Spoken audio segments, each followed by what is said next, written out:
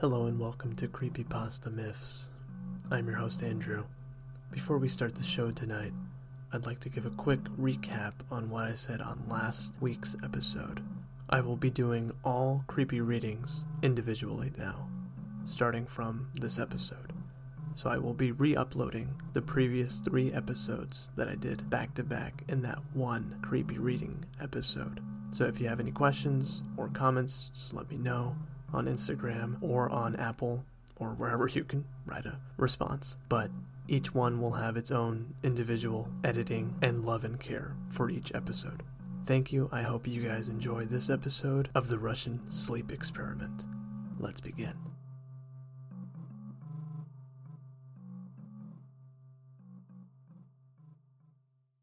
At Evernorth Health Services, we believe costs shouldn't get in the way of life-changing care, and we're doing everything in our power to make it possible. Behavioral health solutions that also keep your projections at their best? It's possible.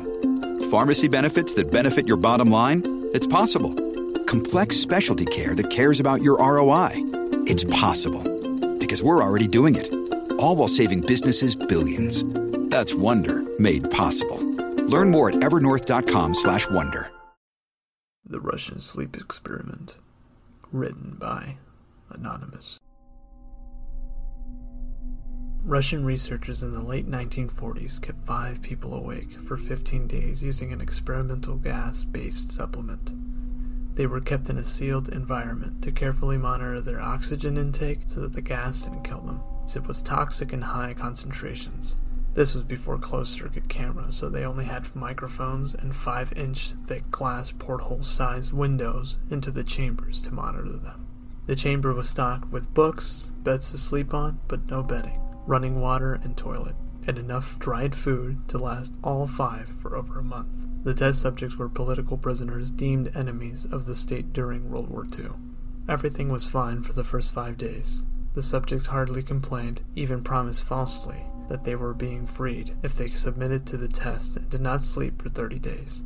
Their conversations and activities were monitored, and it was noted that they continued to talk about increasingly traumatic incidences in their past, and the general tone of their conversations took on a darker aspect after the 4th day mark.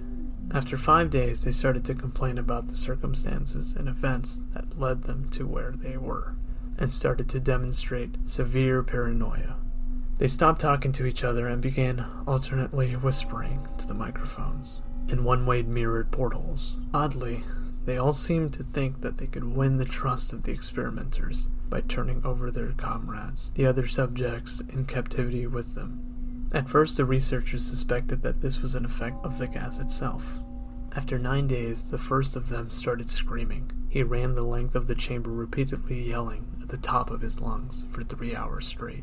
He continued attempting to scream, but he was only able to produce occasional squeaks. The researchers postulated that he had physically torn his vocal cords. The most surprising thing about his behavior is how the other captives reacted to it, or rather didn't react to it. They continued whispering to the microphones until the second of the captives started to scream. The 2 non-screaming captives took the books apart, smeared page after page with their own feces, and pasted it calmly over the glass portholes. The screaming promptly stopped. So did the whispering to the microphones. After 3 more days passed, the researchers checked the microphones hourly to make sure that they were working, since they thought it would be impossible that no sound could be coming with 5 people inside. The oxygen consumption in the chamber indicated that all 5 still must be alive. In fact, it was the amount of oxygen 5 people would consume in a very heavy level of strenuous exercise. On the morning of the 14th day, the researchers did something they said they would not do to get a reaction from the captives. They used the intercom inside the chamber, hoping to provoke any response from the captives they were afraid were either dead or vegetables. They announced, "We are opening the chamber to test the microphones. Step away from the door and lay flat on the floor, or you will be shot. Compliance will earn one of you your immediate freedom." To their surprise, they heard a single phrase in a calm voice response. "We no longer want to be freed." Debate broke out amongst the researchers and the military force funding the research. Unable to provoke any more response using the intercom, it was finally decided to open the chamber at midnight on the 15th day. The chamber was flushed of the simulant gas and filled with fresh air, and immediately voices from the microphone began to object. 3 different voices began begging, as if pleading for the life of loved ones, to turn the gas back on. The chamber was opened and soldiers sent in to retrieve the test subjects. They began to scream louder than ever, and so did the soldiers when they saw what was inside. 4 of the 5 subjects were still alive, although no one could rightly call the state of that any of them in life. The food rations past day 5 had not been so much as touched. They were chunks of meat from the dead test subjects' thighs and chests stuffed into the drain in the center of the chamber, blocking the drain and allowing 4 inches of water to accumulate on the floor. Precisely how much of the water on the floor was actually blood was never determined. All 4 surviving test subjects also had large portions of muscles and skin torn away from their bodies.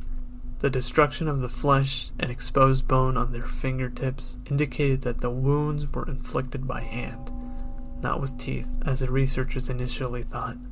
Closer examination of the position and angles of the wounds indicated that most of it, if not all of them, were self-inflicted. The abdominal organs below the ribcage of all 4 test subjects had been removed, while the heart, lungs, and diaphragm remained in place. The skin and most of the muscles attached to the ribs had been ripped off, exposing the lungs through the ribcage. All the blood vessels and organs remained intact. They had just been taken out and laid on the floor, fanning out around, but still living bodies of the subjects. The digestive tract of all 4 could be seen to be working, digesting food. It quickly became apparent that what they were digesting was their own flesh that they had ripped off and eaten over the course of days. Most of the soldiers were Russian special operatives at the facility, but still many refused to return to the chamber to remove the test subjects. They continued to scream to be left in the chamber and alternately begged and demanded that the gas be turned back on, lest they fall asleep. To everyone's surprise, the test subjects put up a fierce fight in the process of being removed from the chamber. One of the Russian soldiers died from having his throat ripped out. Another was gravely injured by having his testicles ripped off and an artery in his left leg severed by one of the subject's teeth. Another 5 of the soldiers lost their lives if you count one that committed suicide in the weeks following the incident. In the struggle, one of the 4 living subjects had his spleen ruptured, and he bled out almost immediately. The medical researchers attempted to sedate him, but this proved impossible. He was injected with more than 10 times the human dose of morphine, and still fought like a cornered animal, breaking the ribs and arms of one doctor.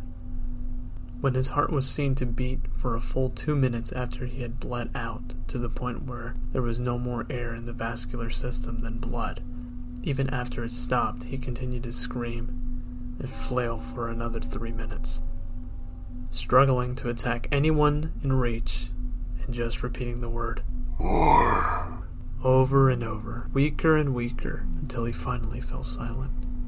The surviving 3 test subjects were heavily restrained and moved into a medical facility, the 2 with intact vocal cord continuously begging for the gas, demanding to be kept awake. The most injured of the 3 was taken to the only surgical operating room that the facility had. Mom deserves the best, and there's no better place to shop for Mother's Day than Whole Foods Market. They're your destination for unbeatable savings, from premium gifts to show-stopping flowers and irresistible desserts. Start by saving 33% with Prime on all body care and candles. Then get a 15-stem bunch of tulips for just $9.99 each with Prime. Round out Mom's menu with festive rosé, irresistible berry chantilly cake, and more special treats. Come celebrate Mother's Day at Whole Foods Market. In the process of preparing the subject to have his organs placed back into his body, it was found that he was effectively immune to the sedative they had given him to prepare him for the surgery. He fought furiously against the restraints when the anesthetic gas was brought out to put him under.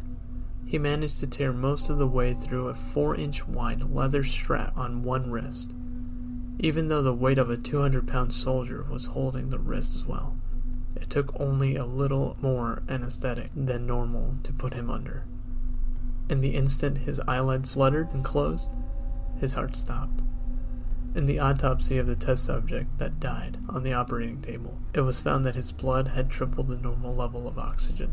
His muscles that were still attached to his skeleton were badly torn, and he had broken 9 bones in his struggle to not be subdued. Most of them were from the force his own muscles had exerted on them. The second survivor had been the first of the group of 5 to start screaming. His vocal cords destroyed, he was unable to beg or object to surgery, and he only reacted by shaking his head violently in disapproval. When the anesthetic gas was brought near him, he shook his head yes when someone suggested reluctantly they try the surgery without anesthetic, and did not react for the entire 6-hour procedure of replacing his abdominal organs and attempting to cover them with what remained of his skin. The surgeon presiding stated repeatedly that it should be medically impossible for the patient to still be alive. One terrified nurse assisting the surgery stated that she had seen the patient's mouth curl into a smile several times whenever his eyes met hers. When the surgery ended, the subject looked at the surgeon and began to wheeze loudly, attempting to talk while struggling. Assuming this must be something of drastic importance, the surgeons had a pen and pad fetched so that the patient could write his message. It simply said, "Keep cutting."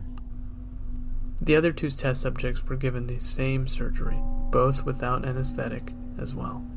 Although they had to be injected with a paralytic for the duration of the operation, the surgeon found it impossible to perform the operation while the patients laughed continuously. Once paralyzed, the subject could only follow the attending researchers with their eyes. The paralytic cleared their system in an abnormally shortened period of time, and they were soon trying to escape their bonds. The moment they could speak, they were again asking for the stimulant gas. The researchers tried asking why do you need it? What is the point? It's injured you. Why they had ripped out their own guts and why they wanted to be given more gas. Again, only one response was given. "I must remain awake." All 3 subjects' restraints were reinforced and they were placed back into the chamber awaiting determination as to what should be done with them. The researchers facing the wrath of their military benefactors for having failed the stated goals of their project considered euthanizing the surviving subjects. The commanding officer, a former KGB agent, instead saw potential and wanted to see what would happen if they were put back into the gas. The researchers strongly objected, but they were overruled. In preparation for being sealed in the chamber again, the subjects were connected to an EEG monitor and had their restraints padded for a long-term confinement. To everyone's surprise, all 3 stopped struggling the moment it was let slip that they were going back into the gas. It was obvious that at this point all 3 were putting up a great struggle to stay awake.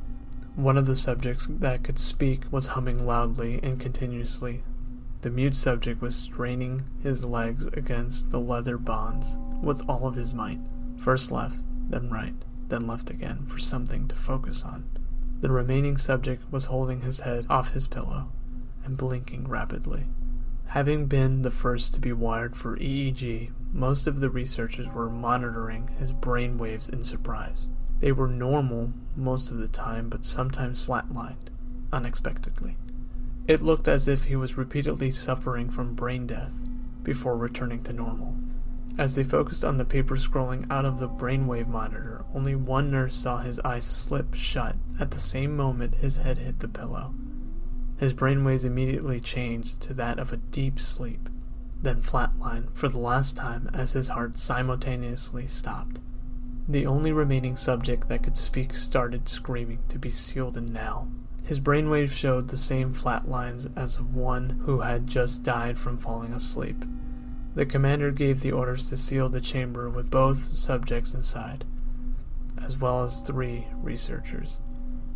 One of the named 3 immediately drew his gun and shot the commander point blank between the eyes, then turned the gun on the mute subject and blew his brains out as well. He pointed his gun at the remaining subject, still restrained to a bed as the remaining members of the medical and research team fled the room. "I won't be locked in there with these things. Not with you," he screamed at the man strapped to the table. "What are you?" he demanded. "I must know." The subject smiled. Have you forgotten so easily? The subject asked. We are you.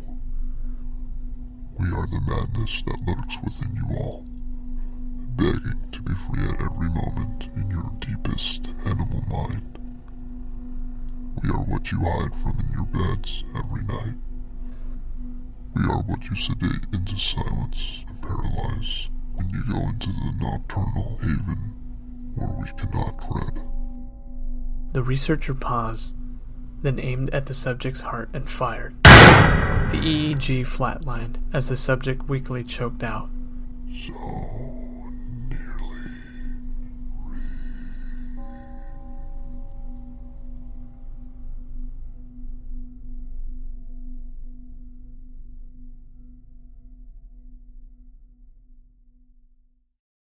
Your brain needs support, and new Ollie Brainy Chews are a delightful way to take care of your cognitive health. Made with scientifically backed ingredients like Thai ginger, L-theanine, and caffeine, Brainy Chews support healthy brain function and help you find your focus, stay chill, or get energized. Be kind to your mind and get these nootropic chews at ollie.com. That's OLLY.com. These statements have not been evaluated by the Food and Drug Administration. This product is not intended to diagnose, treat, cure, or prevent any disease. Thank you for joining me on this week's episode. If you haven't already, please subscribe to Spotify, Apple Podcasts, or wherever you like to listen to. If you haven't done so yet, please do a review. It helps me out. Everything that I use is in the description below. Thank you again for listening to Creepypasta Myths. I'll see you guys next week with a brand new episode.